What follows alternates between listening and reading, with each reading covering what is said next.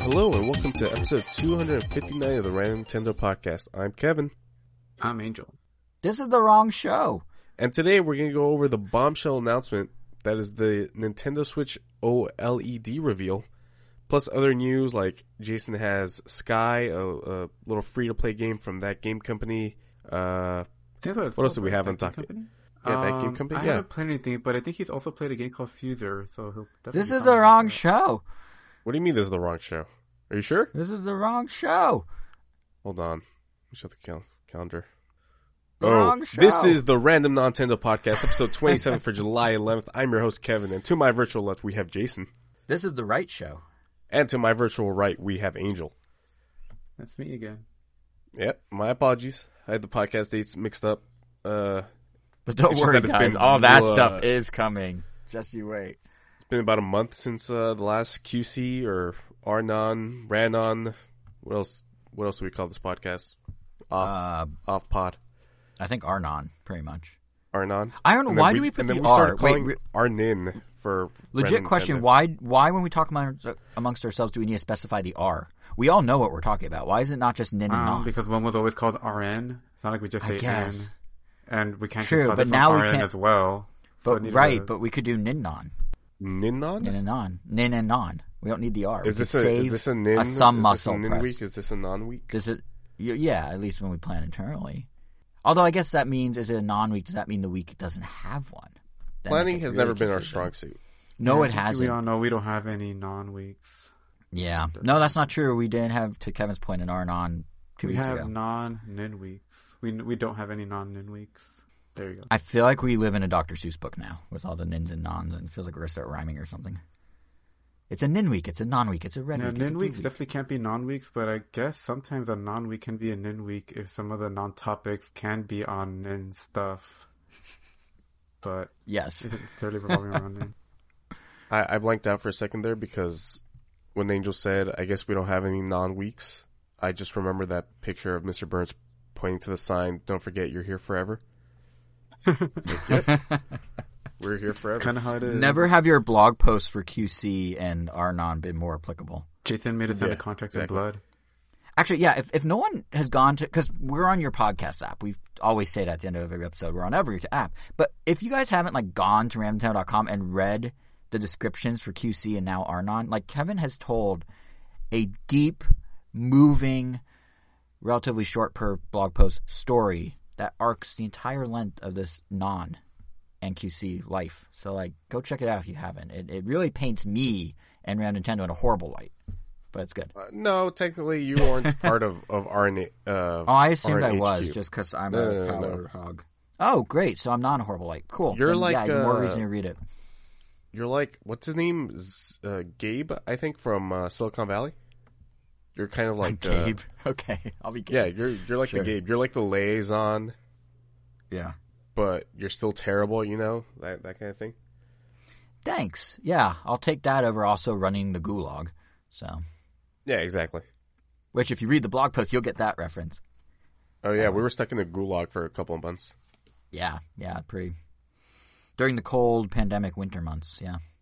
Yeah, cool. So, I guess this is gonna be the shortest intro to topics that I think we've ever covered, unless you guys want to talk about something. Angel, I know you just went to Universal. Yeah, kind of out of nowhere too. We were literally just, gonna, take the mother out as a family, just take somewhere. I think initially we were just gonna go hiking, but then I guess as things started opening up, my sisters are like, "Hey, let's go to Universal." When was the last time we took my mom to Universal? If anything, the last time we went with her was probably when she took us, as younglings, guessing around 10 years old, 10, 12, 13, maybe younger. So my brother, the last thing he was able to get on was E.T. and Back to the Future, which have been long since gone. So this was pretty much a new park for him. There was no Harry Potter World. There was, Simpsons? I guess Well, that's what replaced Back to the Future. Right. Jurassic Park was still Jurassic Park and Oh not the damn, he Jurassic loves World Back to the ride. Future too. Yeah, that was a really cool ride, but it unfortunately had to go. And it was really fun. I mean, for better or worse, I guess I won't say for worse, but like I've pretty much been going to Universal at least once every 2 years.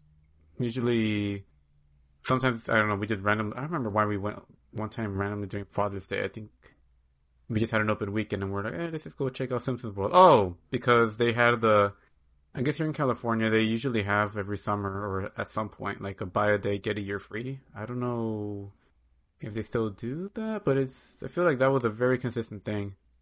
And usually we would jump on that deal, and that's usually why we usually just end up going a lot. Or I would be the tour guide, so to speak, whenever family from Mexico would come over. Like I would be the one that chaperoned them around Universal, and my sister would do the same for Disneyland, so that we could have some time to rest. But that being said, yeah, it's still a fun park. We did everything, like literally everything we got there, let's see, I think we got there like at 9:30 and we left like at 6. And the only two things, we did everything but the Minions ride and the DreamWorks Theater, which used to be the Shrek 3D show. And the Minions thing also being another, sit in a theater with 3D glasses show. And there's also a new Life of Pets ride that you can't make a line in physically, you have to make a virtual line. We also missed that, but... Oh, and I guess also Mummy, but that was also by choice. It's because we've gone on that ride so many times, and it's a fun ride, but anything more than like 20 minutes is not worth it. Waiting time, that is. Because it's incredibly short. For a coaster, it doesn't really have a lot of drop. It's pretty much like a half as great as Space Mountain. So, because it's incredibly comparable to Space Mountain. They're both in a dark room. You see like glow-in-the-dark neon mummies. And then at some point you just ride the ride backwards. But it's over before you know it. And on average, the line was like 30 to 70 minutes long. No, 60 to 70 minutes long. Which is definitely not worth it. But... yeah, first thing we did was get on Transformers. I usually make it a habit to go all the way to the lower floor first, because it just takes forever to get there, because there's a lot of escalators you have to take.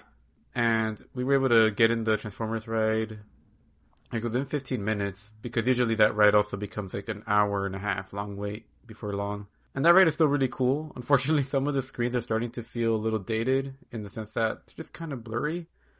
Like, or they just need to be lit more. Some screens look better than others, but you could tell, like, they're still running the exact same. Like, they haven't really, I guess, upped it in any way. The technology is starting to just feel a little dated. But 3D effects are still really cool. You still get that sense of motion compared to other, I guess, screen 3D rides. Because this one is actually on a track that moves around while you're wearing the glasses. So, you get cityscapes, you get a bunch of crazy other effects, and... I don't know, it's definitely a nice evolution of the Back to the Future ride. Because that one, had the car that like rises up and then it's just moving, shaking back and forth. It's pretty much exactly what the Simpsons ride does, because it's built on the same place. I mean, that's kind of what a lot of Universal's rides are.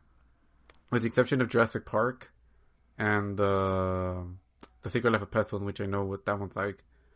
They're all pretty much sit in a room and watch a screen and to simulate being on a crazy roller coaster. Which, is really effective in terms of space, but you're not really going to get... They start to feel samey after a while, like you just kind of get tired and you're like, alright, I'm kind of ready for something else, even though the rides themselves can be really cool. Like, I mean, the Simpsons ride just does a great job of making you feel like you're flying all over the place, going down like a death drop that's like coming from space. But, you can only sit down and watch a screen for so long before it kind of loses a little bit of its luster. Which is kind of why, it's nice to jump from Transformers to Jurassic Park to the Studio Tour, which... They have a Fast and Furious right now, don't they? Yeah, like, besides the Fast and Furious, they've since updated a while ago, the King Kong section to the Peter Jackson King Kong 360 3D. But that was, I think, because there was a fire that literally destroyed the giant King Kong, like, animatronic, which is really unfortunate. Yeah, but, it's also kind of ironic because the whole set pieces, there's a fire, but then the fire became real. Yeah, essentially. Yeah. And it's really cool. Like, I mean, I've obviously done the studio tour many times already, so I've seen the 360 3D and the Fast and Furious thing. And I will say that, like, in the queue, whenever the Fast and Furious people pop up, like, here's the trailer for Fast 9. And they're like, oh, now you're about to embark on the must-see thing of Universal Studios. It's, like, the best thing in the world. Like, you help us save the world, blah, blah, blah. And, yeah, I mean, it's over the top and ridiculous. I mean, the first time you jump into these things, it's really cool just being like, whoa, it's like we're on the streets, or it's like we're driving through the jungle, and T-Rexes are fighting all around us. But after you've done it a couple times more, wait, in the Fast and Furious ride? Well, Fast and Furious, Kevin, is inside the studio tour for the Hollywood so pretty much. They have a dedicated ride down in Florida. I was about to say that. Yeah. I mean, at the rate Fast is going, yes, one of them they're going to be fighting dinosaurs. They're running out of ideas. Universal exec has gone on record as saying he wants a Jurassic World and Fast and Furious crossover. Which is silly as Which that means sounds. That I want a Fast and Furious and Jurassic World crossover. I was about to say, silly as that sounds, right up there with when they wanted to merge Jump Street and Men in Black. Like, I would watch it. How did Jonah Hill, remember that leaked email from the Sony leak where Jonah Hill's like, how did he describe the Men in Black Jump Street crossover? Like, because they pitched him it, and he was something like, oh, that's cool and poignant and powerful or something. That's how I feel about Fast and Jurassic as well. Yes. Cool poignant. And poignant. I don't know powerful. About poignance, but... sorry, Angel, continue. Yeah, sorry, Angel. But essentially, after you read them a few times, you start to kind of wish the screens were just better resolution or just like things looked a little clearer. Like, I don't know. I mean, it feels like the technology is there now, but I don't know. I mean, I guess I haven't Angel, really seen... Does Harry Potter, to the same extent, use screens? I thought that was a little more, like, physical, right? Oh, yeah, I'll get to that one right now. But oh, okay. Because the Super Nintendo World, obviously, to put a little R-nin and R-non, that, too, is more physical, from my understanding. Yeah, that one seems to be more comparable to the Transformers one, but actually even less so. It's probably more comparable to the Harry Potter one.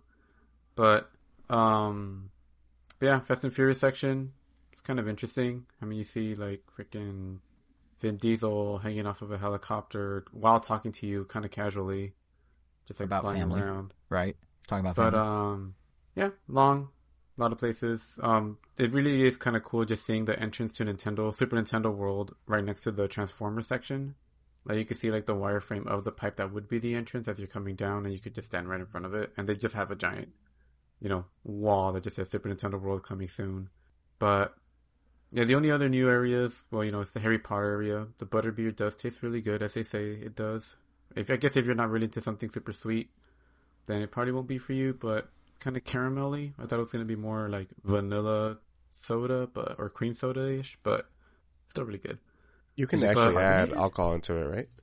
Yeah, if you go to one of the bars in Harry Potter, Little Harry Potter Town, there's a place where you could ask like for a shot of rum on it, and they will do it. Wait, is it actually carbonated? Is it like a soda, basically, like a cream soda, but caramel? Kind of, yeah. It's kind of weird to describe, but yeah, it is kind of like a soda, kind of a little thicker. It's kind of weird. Interesting. But it's good. It's definitely worth tasting once. But dang, yeah, if you get into that Harry Potter line, you kind of have to decide whether. I mean, if you're a bigger Harry Potter fan, I would definitely suggest making that the first ride you get on, because the line for that one gets really long. Like the queue for it, you're like outside zigzagging for like forever. I think when we got on, it was like an hour wait.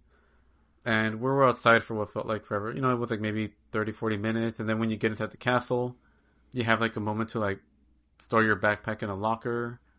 And I guess during that time, if you're quick enough, you could essentially skip a bunch of people because, the line just kind of dissipates there. And it's just a matter of, as soon as you're done, just get back into the line. And then you're just zigzagging through corridors of Hogwarts, which are really well done. Like, as far as like ambiance, like, it's really great. And the ride itself, I mean, it's also just really fun. I mean, you're pretty much sitting like on I guess it's very comparable to Haunted Mansion. Like everything's like, it starts on a track. You sit in groups of 4, and then you just like fasten like your harness, and yeah, the thing will rotate in every which way. There's a couple screens that are supposed to simulate you flying all over Hogwarts, but there are a couple other sections where you're just, moving through a spooky haunted house, basically, with a big budget. So it's definitely like a mixture of both. So yeah, it kind of is kind of like the Transformers one, I guess. Just all a the little Hogwarts more Express analog than anything. Isn't there like a one where you're on the Hogwarts Express or something, or is that only in Florida? That must be only in Florida, because here in California, we just have this one where I guess you're on brooms, or I'm not really sure what you're supposed to be on. But you're just following Harry, who's on a broom. Well, that's some good world building. We're on something. I couldn't tell you what, even though I did it, but we're on something. Like, good job, Universal. You're just in chairs. You're in a harness, yeah. A broom chariot. And there's that one, and there's another ride called the rides at Universal. They're all like nothing's really a coaster, right? Like nothing does a loop. Nothing ever does a loop. The closest you can get is just the Mummy ride, and the other Harry Potter one, I think it's called like Ride of the Hippogriff or something along those lines. That one's just like a smaller scale coaster. Like a starter coaster. That's what I was thinking of. That's what I was thinking of. Gotcha. That's kind of like I would say, for younger people that aren't as experienced with coasters, that's like a really good one. But normally it's like one of those that you just kind of ignore. They do have a Hogwarts train there. But it's the riding Yoshis of Harry Potter, like what Nintendo World has. It sounds like. Yeah, just a little more intense. Definitely not like that. Okay. That one definitely seems like just you bet I'm going to ride those Yoshis, that one's man. leisurely. Like that one you're just like, you're on like a Pokemon Snap Safari just without Pokemon. Like it's that slow from what I gathered. Exactly. But, Universal's cool. Funny merchandise. They still sell a lot of ET stuff. Definitely makes me miss the ET ride. Even though there's like no reference to ET. The only reference you get to Back to the Future is really just Doc Brown's skit in the Simpsons ride, Line Q, where I guess he's about to like sign a contract with Universal to like extend his lease in that area for a lot longer, but I guess Professor Spring goes back in time to save the Back to the Future ride, but ends up causing him to lose it to Krusty, which is why I guess they have Krusty World there. Or that's their canonical explanation. A little corporate synergy. There we go. Yeah, that's some solid meta referencing right there. The only thing that I thought was weird, like, actually I don't even know if either of you two know this, or if this is just like a known thing, but, Disney owns Simpsons. It doesn't seem like something Disney would ever put in a Disneyland, like, a Simpsons world, or like try to move that there, or like, do we know if it's like a kind of contract thing where it's like, oh, they are allowed to have the Simpsons world for like 10 more years, but as soon as that license is over, yeah, Disney's taking it back, and they're probably going to add it to California Adventure, which feels like the place where they would put it. That's actually a really good question. I'm not sure. I know they ran into a similar problem where Six Flags has licensed, a bunch of Marvel characters for roller coasters and for like character appearances in their parks. Yeah, there's a Marvel park over there from Universal. Yeah, and I think they're still there. So I think there was a Spider-Man stage show in Universal. Yeah, there's a Spider-Man stage show. Yeah, they took that away, so it's like if they can't have everything. It's weird it's like a weird content on like the corporate like America right now, where everything's becoming these like super mega companies and everyone's snatching up everything else. Because before everyone, carved out their own little niche and had their own brands that they licensed to various people, but now it's all just like 3 companies. Because Universal's Comcast, who owns NBC and a bunch of other stuff. So like they're not Disney size, but they're very close. So like I wouldn't be surprised. I don't know what the contracts look like, to your question, but I wouldn't be surprised if over time they start phasing out, whether contractually or by choice, some of the quieter parts of the park that may use properties that aren't theirs. Like I don't know where Simpsons would go because that's pretty popular, and then phase in like, I don't know, NBC Comedy Thursday Land or something. It's like, look, you're in like the Superstore from Superstore, and now you're in Pawnee, Indiana, or like something dumb like that because they want to do that corporate synergy. Yeah.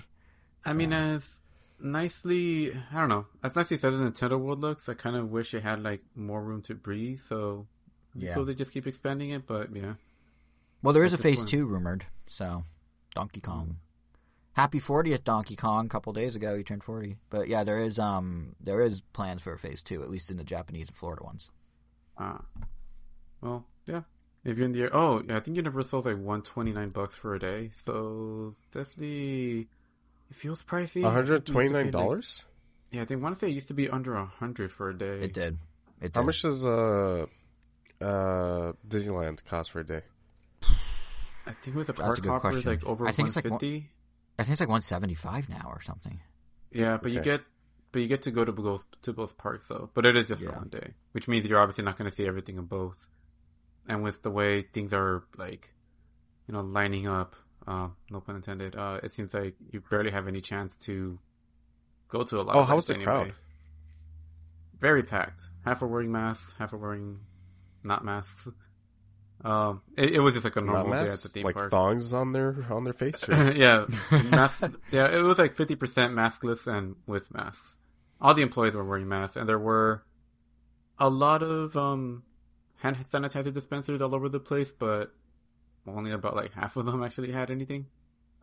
See, that's something to commend Disney when I was there. I think I mentioned it on the show, but they had hand sanitizers everywhere, and they were all always full. I don't know what Mickey Mouse Fantasia sorcery they were doing to pull that off. That's literally just looking at like them, doing that's laps like constantly. Because there was never one that was low. There was never one. They had different like squirt speeds, so to speak. Like they weren't all the same dispenser, but like you were always in arm's reach of hand sanitizer, which was kind of insane to think about the logistics of.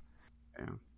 Yeah, it seems like it in many weird ways, the fact that Universal only had half their sanitizers full almost feels like the perfect commentary on the difference between Disneyland and Universal. Well, I'm sure it's also definitely a little rough on the edges. Issues, you know. Yeah, no, I know. I'm being a little facetious, but it's chill. I mean, I don't think I like it more than Disneyland, but it definitely has some things. You know, it has some stuff I really like there. Only thing that I thought was just interesting or didn't really go like, huh? I think a week and a half ago, or maybe I think it was 2 weeks ago. I don't remember. But I went to a place called Frankenstein's, which, to those of you not in the Los Angeles area, or I guess wherever Frankenstein's are, it's just like a giant warehouse that's basically like the exhibition floor of any convention, where you just have a bunch of booths with people selling just a bunch of random stuff. Typically all in the nerd culture themed world. You know, you got your figures, you got your cards, you got your rare video games, all that stuff. And I was looking for a Soundwave figure that I had pre-ordered from Big Bad Toy Store online for it was like $205 because it's like a really high-end Soundwave figure that's modeled after his appearance in the Bumblebee movie. You know, super detailed, super blah blah blah. It's a really cool looking figure. And I was looking for one at Frankenstein's thinking, if I see it for that price, I'll just buy it then and there so I don't have to wait for it to ship. And didn't find it there, but I did see it at Universal. I guess they actually have a section of, like, their gift shop where they actually have some high-end collectibles that I was kind of surprised to see there. And I was like, maybe I'll just get it now. But it was like $420. Oh, $420. Jesus Christ. Yeah.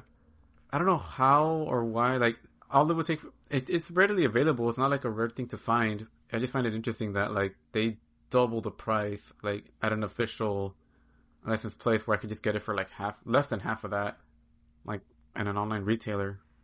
But because they are 100% banking on not you buying it, but 6-year-old Lil Timmy. Shout out to Lil Timmy. I haven't dropped his name on the podcast in a long time, but he going, "Mom, I want that," and her going, "Well, they don't sell those out by us in Kansas," and just buying it because they don't know better. Yeah, and like also foreign visitors, foreign. Tourists from other countries, I'm sure, look at that and think that it's a steal without looking more into it. It's literally a gift shop tourist trap. Yeah. Yeah. Yeah. Very scummy. Super scummy. Yeah. Well, but they're all guilty your of that. Bort keychains, because of course they're going to make that reference. Your what keychains? Bort. From that episode of The Simpsons where Bart was looking for you're talking about Simpsons. I was like, who in Transformers is named Bort? Oh, no. It's like, what are you talking about? There's probably a Transformers called Bort. I'm sure, yeah. There's probably a Bort and an Arnie or something for like some weird robot Bert and Ernie. Yeah. Well, cool. Well, that's Universal. Cool. Kevin, since you were asking about masks, have you found as you go back in the world that, like, what's your experience been with, especially because you, like, are often at a stadium full of people, is mask use dropping in what you're seeing? Almost entirely, with the exception of employees. Like, whenever we have guests or fans, nobody's wearing a mask.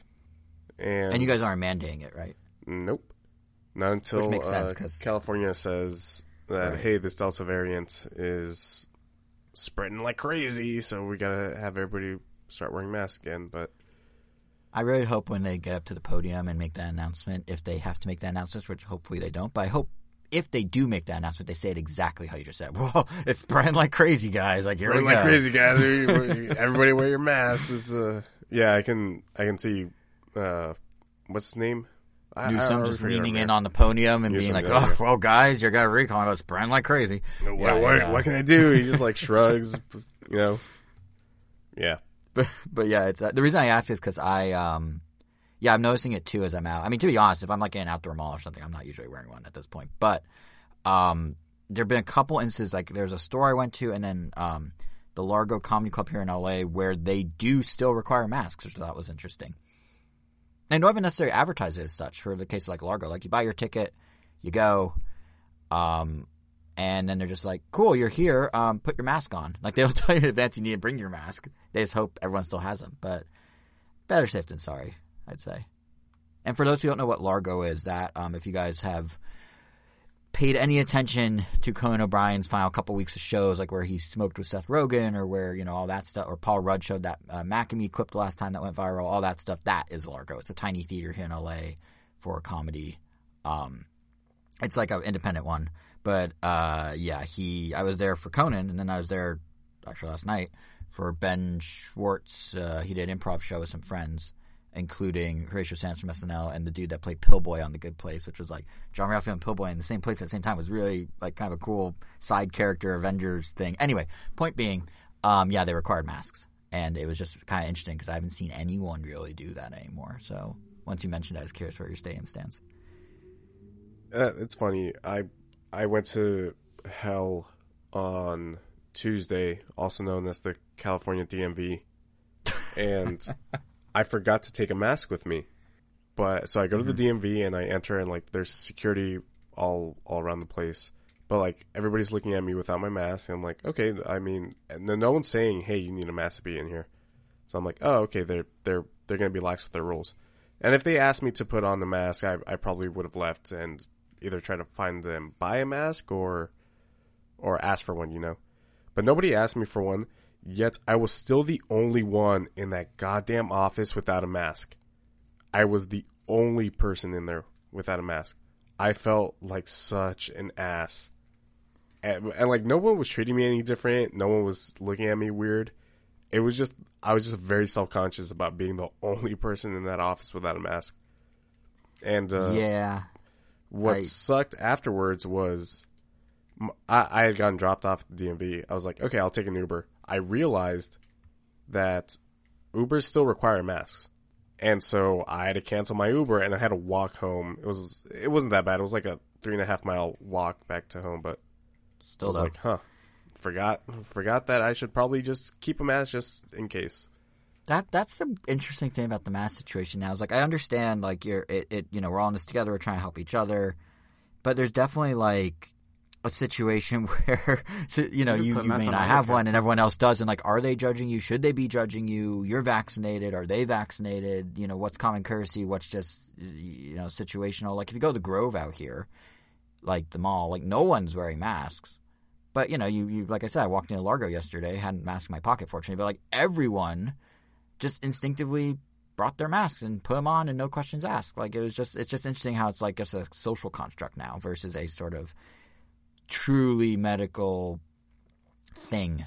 Like it's not a state issued thing, as you point out. It's not a health board issued thing. It's just kind of like socially what's considered acceptable in these different scenarios. And you were in a weird one where it was acceptable, but it's just weird. Like that's kind of, you're really in like that gray area. So it's gonna be interesting over the next few years, what mask use looks like. But it seems like people are dropping it really quick. Yeah. I'm sure the opposite. Oh, sorry.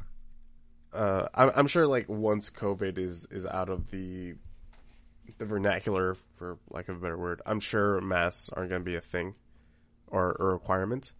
But at least for another year, like having a mask, like in your pocket, just in case someplace does require it. Like I'm not going to be an a-hole and be like, what? But I'm vaccinated, and California isn't requiring it, because it's a no shirts, no shoes, no service kind of deal. Just add the no mask on there. Exactly. Yeah.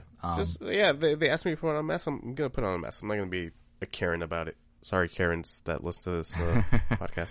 Did I tell you guys that the grocery store around the corner from my apartment is one of the ones that the anti-mask people used to go protest in during like the peak of COVID? I missed them by an hour once, and I was so glad I missed them. Like, I went there like an hour before they got there, and I was like I saw it on the news. I'm just like, oh god, because I was in peak, like, I don't want to be around that mode because obviously COVID was at its peak. But yeah, it was a common thing over here. Unfortunately, happened 2 or 3 times, and I have a security guard there. Yeah, What were you gonna say, Angel? Oh no, I was gonna say that I was at the Natural History Museum / Science Center yesterday, and they did like require a mask like, to enter. They were very strict about it, except when you're outside. They were like literally like as soon as you like pass this line, like you need to have your mask on. But you know, most of us carried our masks anyway. But they thought it was, I guess it's interesting because like, some places like you guys were mentioning, like actually, yeah, you're better off just having it because you never know which places are like straight up like enforcing it. Otherwise, you can't answer. And Yeah, like, like I'm not when we gonna went- fight it. Yeah. Like Angel, when we were in at that Japanese gift shop, the and little they wouldn't let Japanese anyone in. store. Yeah. Yeah. They literally kicked someone out. That like no, like no Yeah. masks. Yeah, like someone tried to walk in, they like rushed the door, and they're like, you can't be here without a mask. It's really intense, actually. But Yeah, and then they glared at Jason, and then it's like what? oh. Why'd they glare at me? I was wearing a mask. I was a good, diligent customer. Actually, I didn't buy anything, so I guess I wasn't a quiet customer. You were a window shopper. I was a peruser. Yeah, window shopper. Yeah. Bruiser, I like that word. Thank you. All right, well, a word or a thing that Angel That you saw don't like. in Universal. Yeah. I guess that Transformers ride is technically canon. It's weird because it seems like I mean, it uses footage from the second movie, like in its little sizzle reel before you get on the ride, where they're like, "Oh, we have a piece of the Allspark that Megatron wants, and Ravage, like he stole it.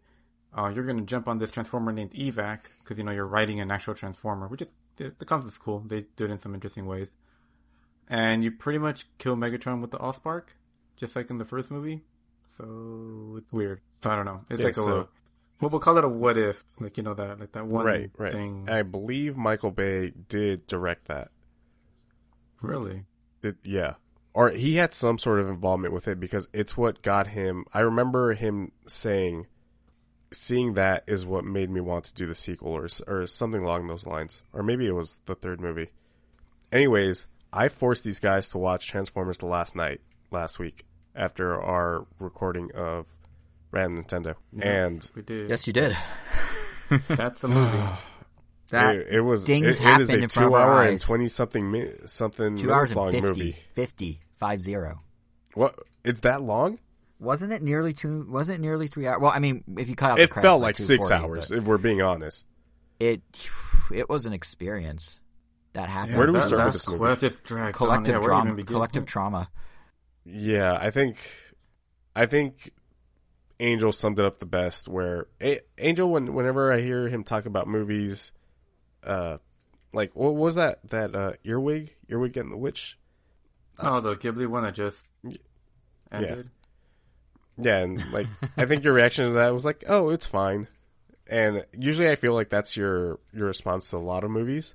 And then this one, I think I heard you say, I don't remember the last time that I saw an outright bad movie. Yeah, the pacing was. I mean, it's funny because like Earwig had pacing, but I was able to just like, I was able to enjoy the moment to moment.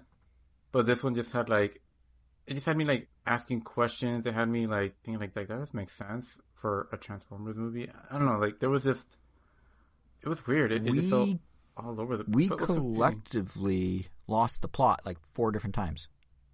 So much happens in this movie that gets thrown away for 2 hours and then comes back at the very end. There's a time gun in this movie that gets shot in the middle of the movie, like an hour and 30 minutes in. And I remember thinking, like, what happened to the time gun?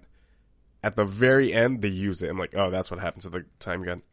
I remember when they first showed the time gun, you were like, that's the only time we're going to see that. That's a weird throwaway. Like, it made no sense. They didn't explain it. It made no sense. It just happened. And then you're like, exactly. oh, okay. And then, yeah, it was the only time that we saw I it guess they up can until do the that very now. end. Yeah. Yep. Yeah. I think that movie was the problem with Transformers and kind of with Michael Bay in general is he always needs to one up himself. I mean, every movie franchise, every sequel, they need to like kind of one up themselves, and that's why every so often it's nice when a studio that does a big thing, does a little thing. Like I know eventually we're going to talk about Luca with Pixar once Angel sees it, and maybe you, Kevin. But like, what was nice about that is like they didn't try and keep raising stakes. They're just like, you know what if we do like a small project? The problem with Transformers is they had to keep raising stakes because there's literally no other option. So like someone at some point had probably an idea board that's like, all right, well, what if like Transformers were actually an ancient alien species that like fought with King Arthur? All right, that's one idea. What if they maybe fought the Nazis? All right, that's another idea. What if there's time travel? Sure, that's an idea. What if like the Earth is bad? I guess that could be an idea. And then instead of picking them, yeah, exactly. And instead of picking any one idea, you know, like they had the idea board that you start with every writer's group with. Instead of picking them, they just took them all and shoved them in. Didn't matter if it worked. Didn't matter if it made sense. Didn't matter if a character was only there for 2 minutes or a gun was there for 10 seconds. Anything they came up with had to be in there because they just had to make the stakes that high. So there's literally a scene where there are Transformers fighting Nazis for about, I don't know, 70 seconds. Yeah, they show and have a whole elaborate set and get some, yeah, exactly. And and the Transformers killed Hitler, right? But they'd make this whole elaborate set and get all these big Nazi symbols and put them all up for a 70-second scene just because someone pitched it in a writer's room and they're like, yeah, I guess. Like, that's what the whole movie felt like, you know? Like, it was just like these random ideas that they kind of strung together and then somehow got Anthony Hopkins to, like, explain. Dude, Anthony Hopkins must have gotten paid so much money because I'm sure he's won a bunch of Academy Awards for his sure. He's a great actor. He's a great actor. I don't know how much he must have gotten paid for this. And I'm going to assume that he had the time of his life because his character is all over the place from being like this mysterious / serious guy to just, well, let's mute that 37-29 to like just throwing around S-bombs and all sorts of profanity. There's his little Transformer assistant, Cogman. That was his name, the butler. Yeah, Cogman. He's also insane. It sounds like he's going to be sort of like this guide, or like, you know, just a kind of like the Alfred to Anthony Hopkins' Bruce Wayne. No, Cogman is also an asshole, just like Anthony Hopkins. The love interest is terrible. They like force the chemistry. Oh God, I forgot to even talk about. How could we talk about this movie without Marky Mark? Good old Marky Mark in the. Yeah, killed off Wiki. Oh, they killed off Shia. They killed off Shia LaBeouf off screen. Oh yeah, it's implied that he's dead off screen. Which is like some weird. Yeah, that was weird. But yeah, good old Marky Mark, Cade Yeager, who sounds like a drink you get at a dive bar. Cade Yeager. Yeah, I'll take a Cade Yeager. Yeah, let me take Cade Yeager. Yeah, it's he's an inventor. Yeah, he's an inventor, which they had to bring up hundreds of times. Like they didn't bring that up hundreds of times in the last movie, which I still haven't finished, and I refuse to finish. And that one's supposed to be better than this one. I mean, yeah, the bar's really low, Kevin, for anything to be better than this one. Like, to be fair. So there's a scene where they massacred. Well, I mean, this franchise has massacred a lot of Transformers, but the one that hurts the most, I think, was Hot Rod. Which Hot Rod is a very important player in like OG Transformers. I don't keep up with Transformers as much as I assume you do, Angel. I don't know if Hot Rod is still like a main player. I think they essentially replaced Bumblebee with Hot Rod, right? They technically replaced Optimus with Hot Rod. No. My bad. I meant like they. Oh, in this movie, yeah. Like the way. No, I mean just in general, Transformers media. Hot Rod was always sort of like the right hand man, and then the first movie came out, and Bumblebee became the right hand man. Because I remember watching that cartoon on Fox Kids. Because typically, at least like the way I remember, like Hot Rod was always positioned just to be the new Prime, just to always replace Optimus. Well, what I'm saying is Hot Rod was way more important than Bumblebee, was he not? Well, yeah. I mean, Bumblebee is always just like a side person. He's never, I mean, the only time he was ever like the main character was like in one of the series that came after Transformers Prime, where he was the leader, but there was no Hot Rod in that show. Gotcha. But like what I'm saying is like originally, you know, Hot Rod did become Rodimus Prime. He in the movie, but then when the new movies when the first movie came out, it felt like Bumblebee became sort of the heart and soul of the series. Where I feel Hot Rod should have been that, because I remember the cartoon on Fox Kids, Robots in Disguise, before the Energon trilogy, I think, came out. Hot Rod was like one of the main characters alongside. Oh, I see what you mean. Yeah, I don't know what it was all of a sudden that they're just like, I don't know, I guess they just picked Bumblebee. Maybe they just thought that was like the most marketable, and that's just what they went with. Maybe the most iconic because he's a Volkswagen Beetle. Yeah. And he wasn't even in most of the movies except for the last one. But Bumblebee. And, man, does he show up in the last movie? But then it's like, I don't know who these like references are for, because like as a Transformers fan, it's like, oh, it's Hot Rod. Oh, he's French for some reason and has a time gun. I don't know, like it's like he's just kind of there. Like a lot of characters, a lot of like name drops are just there. They're there so they can make toys and sell them. That's it. They don't care if they pay homages to the fans. They know that 6-year-old little Timmy, that's 2 shout-outs in a row, is going to go, oh my god, Hot Rod, I want that toy. He has a time gun. But that's like what Transformers were supposed to be, just like giant commercials for kids. Yeah. But even then, like in the past, I mean, I guess it felt like they were trying. Every once in a while, they definitely try. Like the Transformers Prime TV show, like that thing was awesome. They really tried on that one. Even for the original 80s one, they sometimes tried like to make things like make sense, and like I don't know, it was really great. This one just felt like they're just like, all right, we checked it off. We name dropped this guy. I guess we're good. I feel like it goes back to what I was saying before, that like their goal, they did try. They tried to make the most bombastic, over the top thing you've never seen Transformers do movie.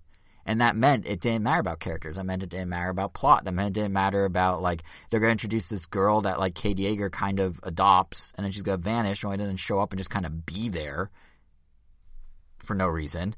They did all that just because they needed to connect the dots for the set pieces.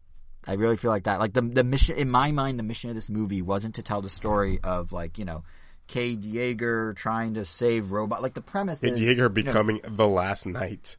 Yeah, but like, you know, he gets a sword at the end of the movie. Literally, yeah. And I feel like going into it, they had these ideas of like, okay, well, the robots in like an X-Men way are kind of like outlaws now, and like, you know, the government's hunting them down, but there's Cade Yeager who's trying to rescue them and keep the peace. For the second movie in a row, they're being hunted down for the second movie in a row. After presumably they save the world in the last one, they're still being hunted down. Yeah, and as if these guys haven't been saving the world for however the time span of these movies is. And let's even run with that. Let's say, okay, so they are doing that plot again.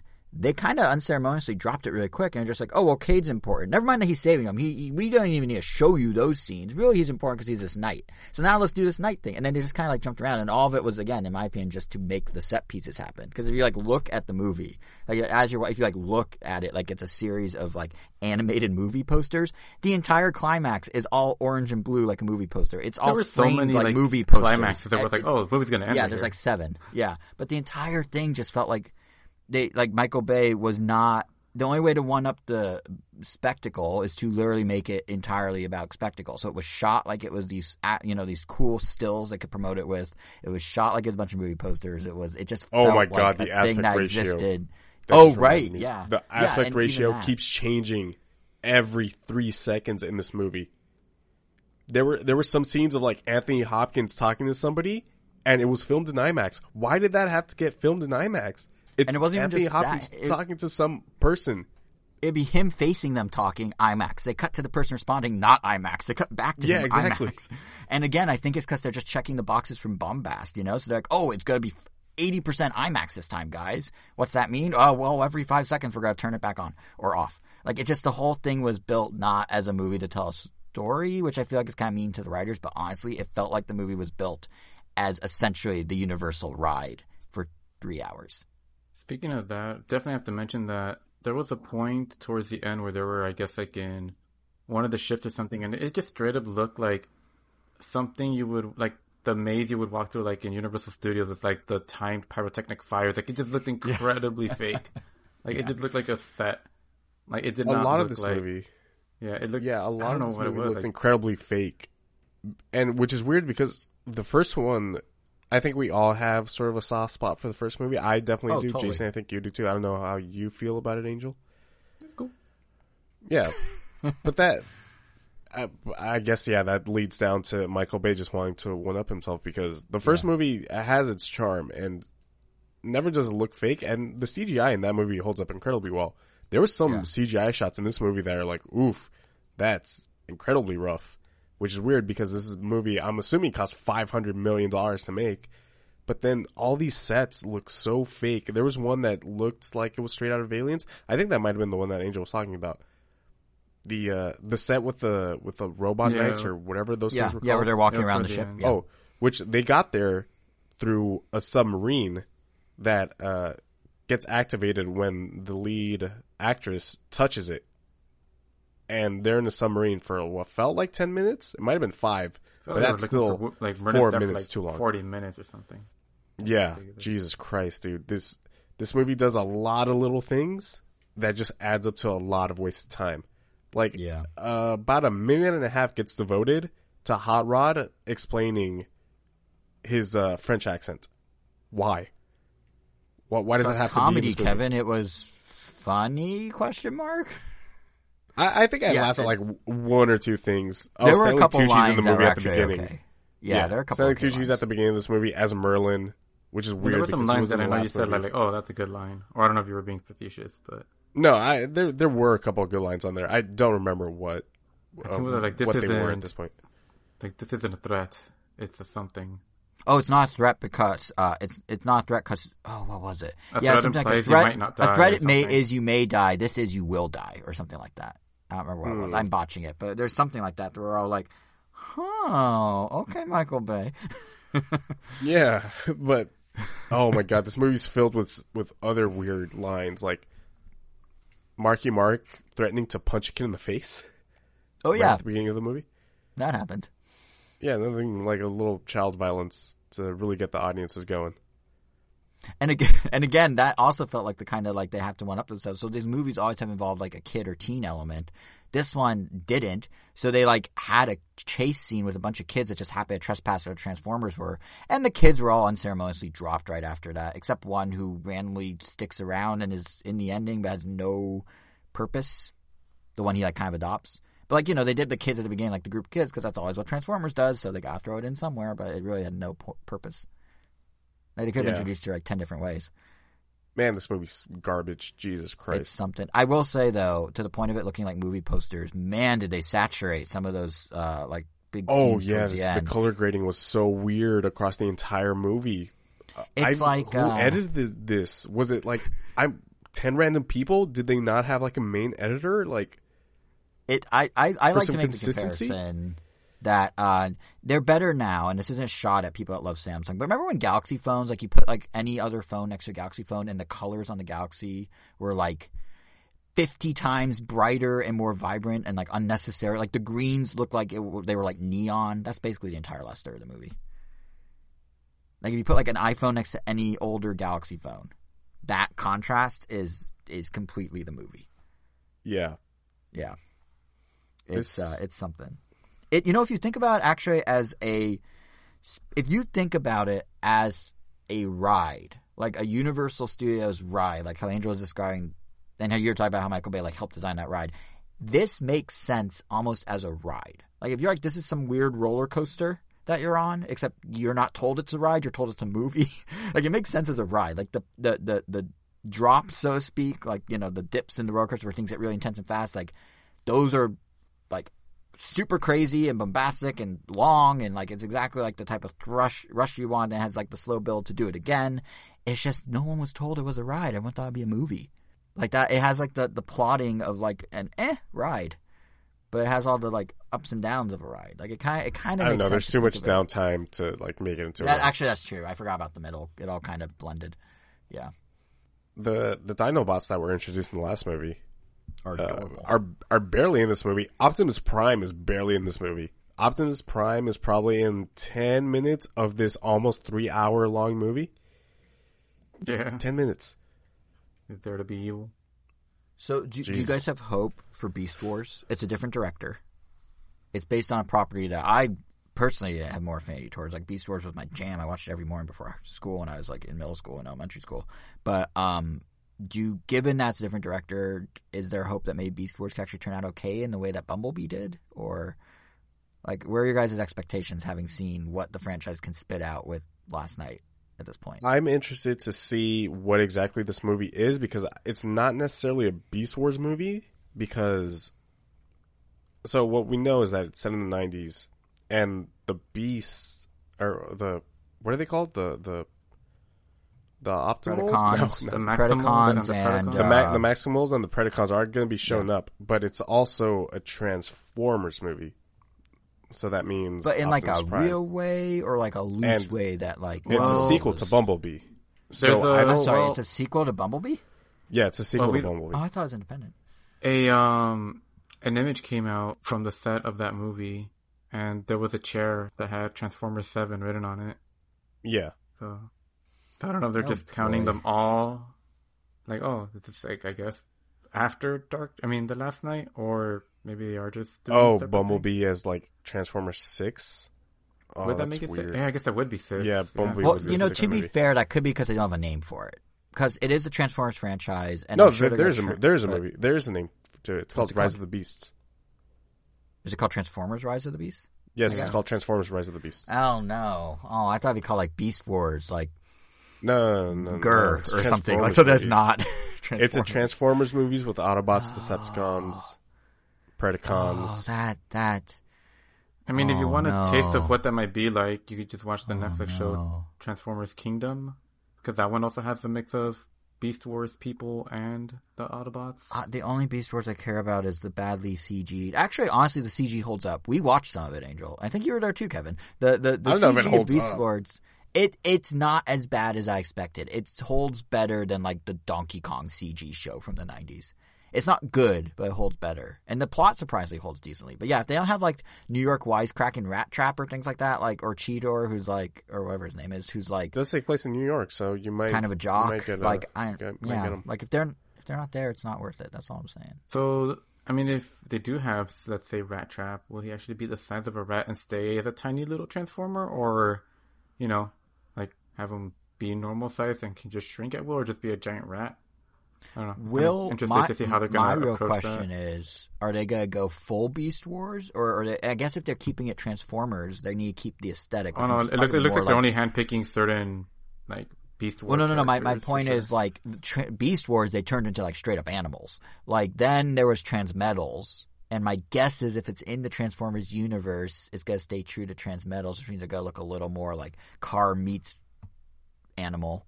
Like, Rat Trap had wheels in Transmetals, if you remember. Things like that. What's like, Rhinox, I Transmetals? think, it was like halfway through, I think it was called Transmetals, right? Like, halfway through Beast Wars Run, they did, like, this riff on it where basically they're like, they were never fully animals. They were like half animal, half vehicle. So like Rat Trap had like wheels, like big back wheels. I think Rhinox was like a tank or something. They all were like shiny and more Rhinox metallic. never transformed in the thing. Oh, well, He never prob- mind then. They might have given him a Transmetal toy, because some characters got some that never. Yeah, actually that's got what I mean. Transmetal versions That's what I in the mean. show. Are you talking about Beast Machines?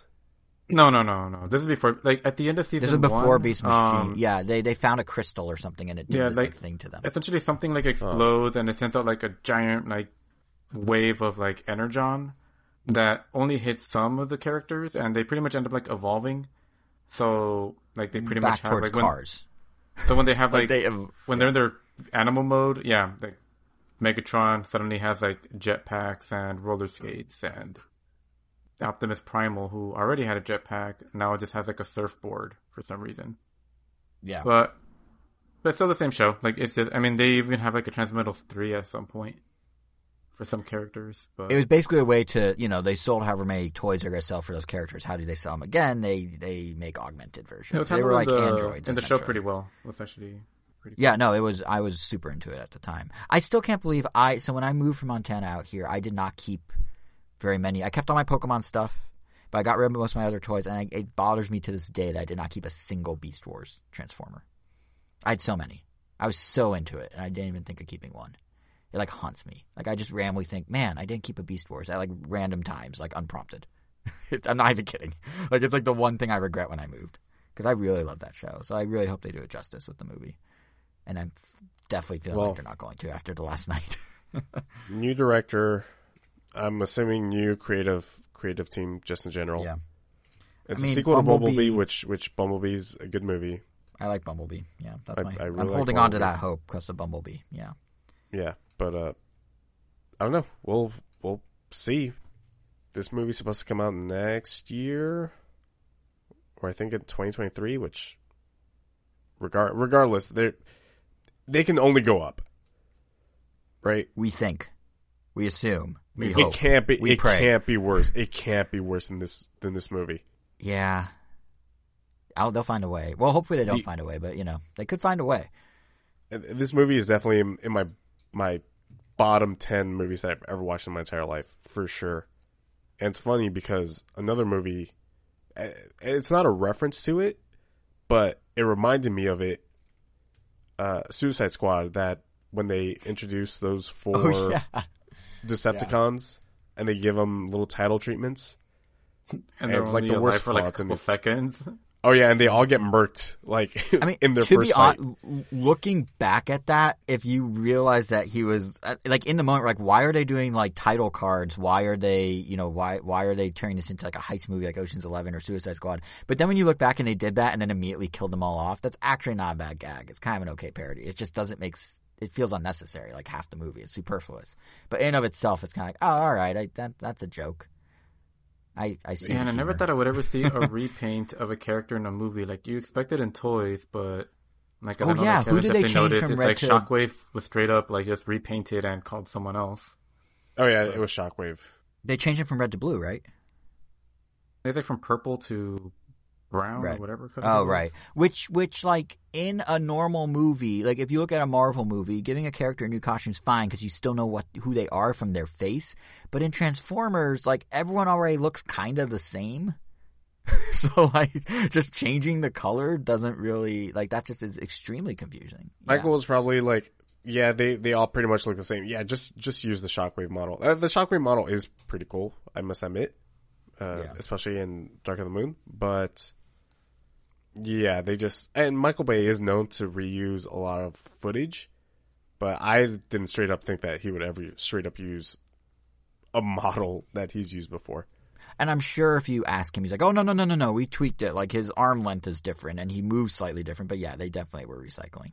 It's definitely a little smaller too. I want to say Shockwave was actually a little bigger. We took the sizing tool and shrunk it down 10%. It's a different robot. What are you talking about? Yeah. It's something. Yeah, it's brown now, guys. What are you talking about? It's not Shockwave. It's waveform. Oh, right? That's his name. brown now. What? He's brown now, or whatever color he may be.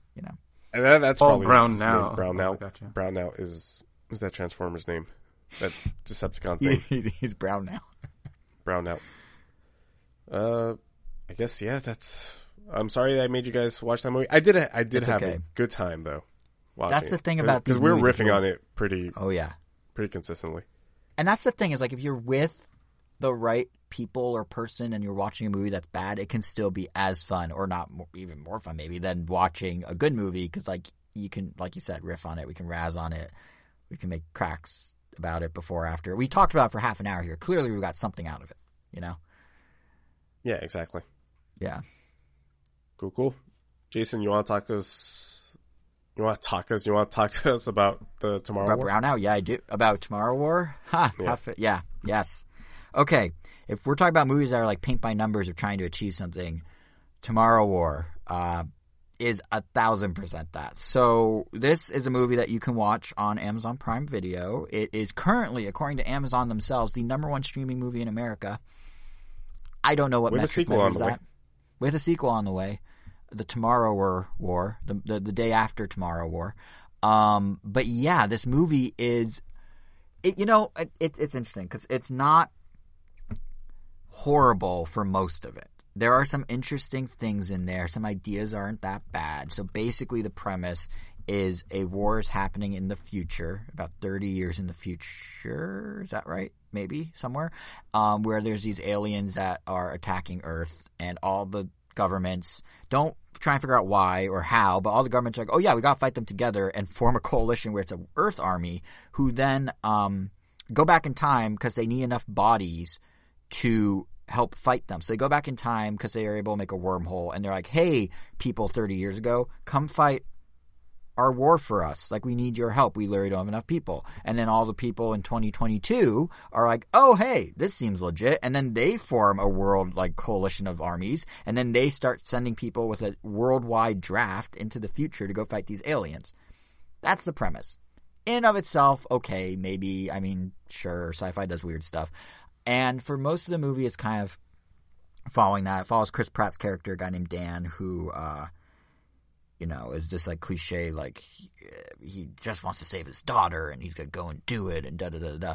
But, yeah, and then you keep watching it, and then the third act happens, and things go a little weird. And then you're sitting there noticing how there's, like, a scene that's, like, ripping off Lord of the Rings when Gandalf's falling. There's a scene that's ripping off Alien where they're, like, in the ship. And there's a scene that's ripping off, like, Independence Day. And there's all these things, you're like, wow, this looks familiar. This feels familiar. And then, like, the plot beats start to, like, develop. And you're like, hey, wait a minute. This is a really contrived conversation about, like, being a bad father. Huh. And it's really early in the movie, and there's no character development. And then you're like, there's this other weird scene where, like, these lines that Chris Pratt's saying, like, oh, I'm not saving the world, I'm just saving my daughter. And there's, like, all this stuff, and you keep watching, and things keep developing, and they keep going to these weird set pieces, and you're like, oh, they're in the Arctic now. Oh, they're over here now. Oh, they're at this weird naval base now. And you start to realize at some point that this is the closest I think we've ever come to a movie that feels like it was written by an algorithm or artificial intelligence. Like, everything about it cribs and borrows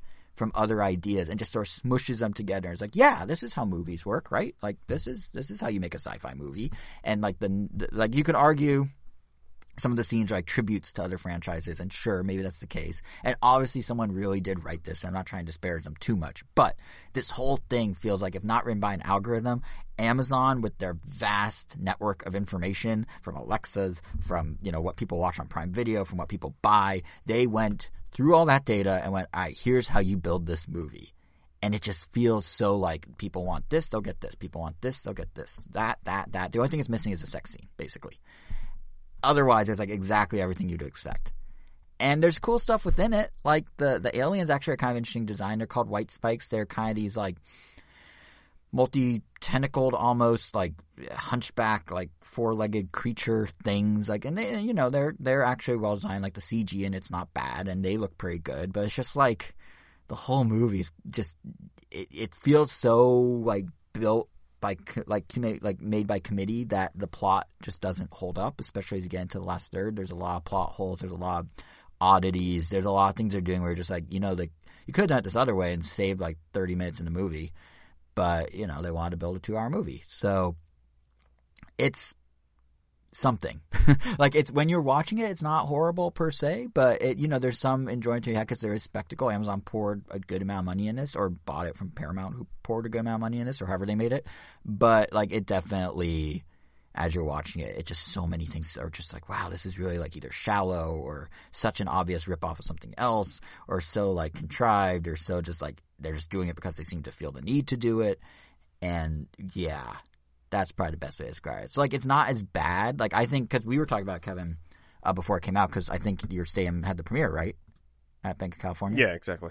Yeah, and I think we were joking, like, oh, it's generic, the movie. And, you know, all the trailers make it look so generic. And the one-liners that Chris Pratt spouts off are so generic. And it is. It really is. But there's, like, because they kind of built this with an algorithm, it kind of, like, they know what works. They know what's kind of enjoyable. They lean on that. It's just, if you try and follow the plot, it's where things fall apart. It's very similar to Transformers in that regard. I would say it's kind of a tighter version of Transformers, in terms of, like, Transformers meandered, plot points didn't make sense. This has a lot more cohesive plot in terms of just moving it forward. Yeah. Which Transformers movie is it? Oh, I meant, oh God. Oh, no.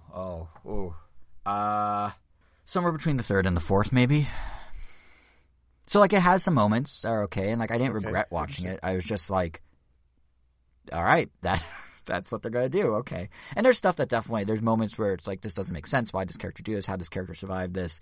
There's one scene in particular, I'm not even going to go, it's kind of a spoiler, so I'm not going to say, like, the actual outcome, but basically is Chris Pratt and another character, and they're fighting one of the white spikes, and they're kind of, like, off away from the other characters. Like, they left the other characters. They went somewhere else. And at the very end, they kind of like collapse and relax. And then that other character that was like far away just suddenly collapses next to them. You're like, where'd he come from? He wasn't in the scene. He hasn't been seen in like 10 minutes. Did he walk over there? Like, they went very far. They were in a snowy tundra. How did he get there? But it's like, oh, well, they're all together. It's a happy ending. And that, you're just like, oh, I guess so. It's like stuff like that, kind of, where it's just like a lot of weird little, they just did it because the moment felt like the moment to have, regardless of how they can make that moment happen, if that makes sense. So that's Tomorrow War in a vague way. There is, and also the plot is not very shocking or surprising either. Like, I'm not going to spoil anything. There's not really big twists, though. Like, exactly what you think will happen when they try and do something ends up being what happens. And it's just like, oh, okay. So it is very kind of paint by numbers. But if you need a popcorn flick, like, I definitely enjoyed eating popcorn while watching it.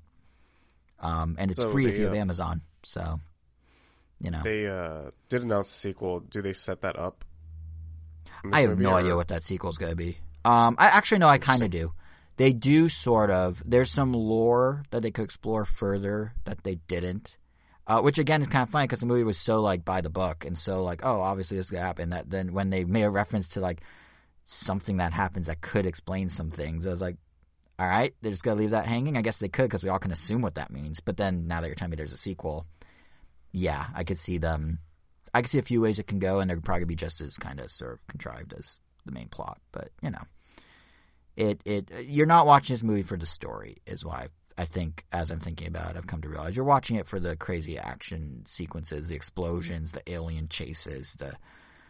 You're watching it as a popcorn flick. So if you go in with that expectation and you go in knowing it's paying homage in such direct ways to so many things as basically, you know, a jigsaw puzzle of other movies they put together, then there's some enjoyment to be had, I guess you could say. So Gotcha. That's my kind of brief Tomorrow War impressions. I honestly wasn't planning on watching it, but then a couple of our friends did. And then, weirdly enough, my girlfriend's grandfather was like, hey, Jason, you like sci-fi stuff. You'll probably like this. So I was like, all right, if these many people are casually watching it and one even likes it, I guess I should see what the deal is. So that's how I ended up watching Generic the movie. One of our friends called it a ripoff of, what was it? Edge of Tomorrow. Edge of Tomorrow. I mean, like in concept, I don't see that directly. Because Edge of Tomorrow, you know, the premise is they enlist someone to help in a war that involves time travel, right? That's basically the gist of it. That level, yes, that's true. Beyond that, like, there's not really a time loop. There's not really, you know, it's not Ferris Bueller's Day Off with alien war, but there is an alien war that involves time. So sure, there's a connection. I can see that. But again, it's kind of like, you know, they just borrow ideas from other movies. So, Edge of Tomorrow does alien war with time. Cool, let's do that. Independence Day does they take over everything and, like, blow up city. All right, let's do that. Alien, you know, they're on a ship and you can see them on a ship. Let's do that. Like, they you know, it's very sort of not even winks and nods, just outright borrowing or stealing of stuff. I don't want to say stealing. That sounds harsh, but very heavy-handed homages. Huh. Yeah. Well, so Tomorrow War. Movie. It's on Amazon Prime Video. If that was glowing enough of an endorsement to watch it. Oh, and they're pushing the crap out of this movie too. Maybe Yes, that's they why are. it's the most watched movie or whatever.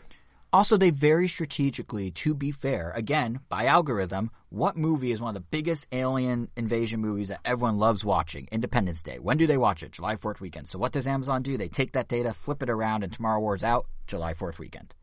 Like, it's all very calculated. Like, it's... Well, I don't think that this was originally meant for an Amazon release. Yeah, it may not have been. That's fair. I think this was one of the movies that got Skydance. knocked into Amazon release. Probably. Because Because, Paramount and Skydance did it, and they typically just put things in theaters. But even with that in mind, apparently the last third of the movie was changed. I don't know if it was changed at the Paramount end or by the Amazon end. It was apparently a lot more nihilistic is the word the director used when I saw some interview about it, and a lot darker. So that was changed. Who knows what else will change, but the marketing around it has definitely been, like, Amazon definitely chose, let's release it July 4th weekend. That was not, you know, that was all them. I mean, the fact that they're still promoting it. They put it in the UFC match the other night, like from my understanding, it was like on the ring, like the actual ads for it. But, I don't watch UFC, I just saw someone reference it. But, like, they're pushing it super hard, for sure. And they're using every data point they have. It's very much how Netflix, like, crafts their shows around their watch data. Like, it's weird if you think about it that we've always had movies that are, you know, and shows that are like a creator's vision. Then we have ones that are kind of like for the money, sort of. And there's obviously a range in between. It's like a spectrum. But it's very interesting how Netflix is now specifically making shows in specific ways to cater to their algorithm. And then you got Amazon who's specifically doing things in certain ways to cater to algorithm. Like, everything's so data-driven now. It's interesting. And you could argue it always was. It's just there's such a bigger pile of data to sort through and sift through and gather that they're getting so, like, meticulous. Like, literally, when Netflix, from what I've read, when Netflix decides to have, like, a sex scene is based somewhat on viewer behavior patterns. So they know if you get this much into a show, if they do something now like catch your attention like a sex scene, maybe you'll keep watching. Which is insane to think about. Like, they got it down to, like, the minute, but that's really how they do these things now. It's crazy. It's weird. I remember the only reason that House of Cards was made was, or not the only reason, but when they created House of Cards, Netflix was like, what do people love on Netflix? They love Kevin Spacey and David Fincher. Let's put them together. And that's how House of Cards is essentially put together. Yeah, Which didn't turn out well. I love House of Cards. I'm not gonna lie. I mean, obviously Kevin Spacey, there's many issues, but House of Cards as a show for the first couple of years was great. And honestly, even as it started to go downhill, I was invested enough that I really enjoyed it. And then obviously the Spacey thing happened, and as it should, it unfold. They gave Robin Wright the lead and all that kind of, and then they just didn't know what to do with it. And the last season was just it ended really. The last season was not good. Season 4. Yeah, I mean, even season 4 was going downhill. Like, to be fair, it was going downhill before Spacey left, or was kicked out. But the first 2 years were like super quality. I love, or maybe even 3. Really, the first year was the best. But yeah, I really enjoyed that show mostly, and it all fell down like a House of Cards. Thank you. Cool. All right, so we haven't chatted video games in a while, so I thought I'd bring this up to the table. I recently played this free-to-play indie game on Steam called Deepest Sword. And I don't think it's available on any other platforms aside the personal computer. So, which is weird because I think that this game would be a perfect fit on the Switch. So it is a 2D side-scroller with a pixel art style, which, surprise, surprise. But in it, you play as this tiny knight with a sword that is as wide as the knight themselves. And your mission is to go into this cave and slay the dragon at the end of the cave to save your cat. Which, Jason, this game might be for you. It sounds like it. Yeah, so the layout of the platforms, the layout of the cave just in general is very simple. It's a very standard affair. It's even simpler than like World 1-2. But the catch is that there is no jump button. So you only move left to right. But to, let's say, get on top of, let's say you have the staircase that you have to traverse, what you do is you use the sword to traverse through all the cave by swinging it above your head and then swinging it to the left or right with the left or right click of your mouse. And so you're almost using it to pull vault yourself to the left and right, if that makes sense. Yeah, you're using it as leverage essentially to get yourself. Yeah, essentially, vertical. And you're using the momentum to get you up higher, to get you across a gap, and it seems pretty simple at first, but when you get to the end of the cave, you find out that your sword isn't long enough, or in this case, deep enough, to pierce through the dragon. So the dragon burns you to a crisp, and then you start at the beginning of the cave. Only this time, the blacksmith that's right outside of it makes your sword longer. But not only that, the cave has also become longer too with a new section added. So this happens multiple times. I wouldn't say multiple times. It's definitely a handful of times. But now with a longer sword, it makes traversal of some sections of the cave much easier, or it even opens up new paths. Like at the very beginning, you have this platform that you can't reach. And after the third run, you can reach it because of how long your sword is. So it's a very, very, very short game. It took me about... It does appeal to me if it's short. Yeah, exactly. It took me 45 minutes to complete, but I've seen speedruns where it can be completed in less than 5 minutes. the cave does get, and the reason that it took me so long is because the cave does get tricky. And even a little frustrating as like you're trying to use the momentum of the sword to just get you across that gap that you just can't figure out how to get over. There's like some, it's a little, I wouldn't call it a puzzle game because it's definitely more of a physics-based platformer. But I don't know, it's, like I said, it took me 45 minutes to complete. It's a nice small little indie game, which I haven't played in forever. Like, I haven't played something this small scale because, as I talk about on Random Nintendo, the scale of the games that I play just engulfed my entire life. And by that, I strictly mean Genshin Impact, which still doesn't have a Switch release date. But they just announced a 2.0 update that I hope comes to Switch, and maybe my prediction of the Traveler getting announced as the final Smash character will come true and piss off a lot of people. But oh man, if that happens, people are gonna lose their minds. Yeah, but no, Deepest Sword, fun little game. If you have PC, check it out. Is it it's only nice. on PC or is it on like the Mac Steam store too? I think it can be played on. You know what? It might be on the Mac Steam store. I'm not too sure. This game is not. It's a 2D pixel art game that's free to play. So right. Anything I'm sure can play this game. So I'm sure maybe your Mac could even play it. It's got a cute little art style. The music can be a little grating just because it's the same track looping for an entire game. But like I said, it's a free to play indie game. So what more can you really expect?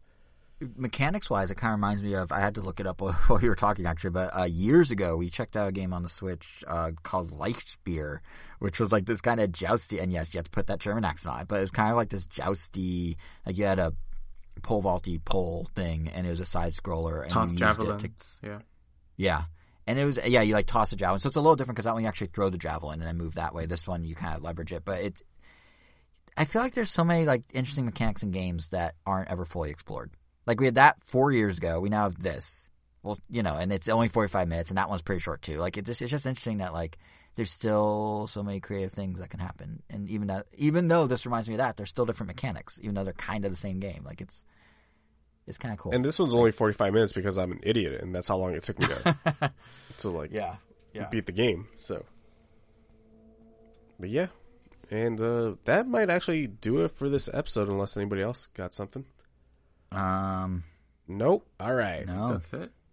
Housekeeping time. Oh, yeah. So, as always, let us know what you thought about the episode in the comment section. On YouTube, we are RandomNintendo.com. You are listening to us on some podcasting app of your choice, or music We app of assume. your choice. They could be Yeah. in the rooms behind us, crouching, and we just don't know. They could be right here. Do we with have us. an RSS feed? Like, We do. If you go to I wonder if ramtown.com, anybody uses that. there is an RSS feed. I don't know, but if you guys want to use it out there, top right of the site, there's a little RSS icon. Go ahead and click that, and it'll take you right to the feed. Because that's how those work. And I don't know why I had to explain it. We are at Random Nintendo on Twitter. You can follow us individually. Jason is at JSR7. Angel is at WEIRO_O. And I am Kevin Gomi. And next week we will have a brand new Random Nintendo for you where we talk about that Switch OLED, which I'm sure Jason is going to have lots of things to say I'm about. jumping at the bit about how wrong I was on so many things. He's definitely going to buy it. And that's why I always say they're always wrong until proven right. Well, we'll get to it. We'll linger get to it next after week. that. Yeah. Bloomberg be dumb. But yeah. That's what's so crazy is I don't know why Bloomberg was dumb. They're usually not dumb. They're usually smart, which is the opposite of dumb. They're just lucky. That's just what it is. Who was it that reported? Was it Schreier? Bloomberg. It was the dude from Bloomberg, who's been right about everything. Well, we'll talk about it in a week, but he has a very solid track record. Something went awry. Very solid track record of being lucky, but never right. Nope. 100% lucky. All right, we'll get into it you next waste your week. time if you listen to these people. So, yeah. You literally Jason, are take indirectly us out. saying you're wasting your time if you listen to us. No, And if you guys, listen we to don't these waste your fake time. stuff. Your time is precious, and there's only so much time in the world. And we appreciate your time, is what I'm saying. Exactly. Yeah. Yeah. Don't waste your time with rumors. It's better to at least have speculative, fun discussions about it, but not, chopping at the Don't bit. be Like, married this to was it gonna and happen. attack the company when they don't do the thing they never said they're going to do. Yeah. But we'll talk about that in a week. In the meantime. Wasn't expecting that from Angel, but yeah. Jason, take us out. RIP to a real one. Well, his show, Conan O'Brien, 28 years, no longer nightly. You'll be missed. Orange one.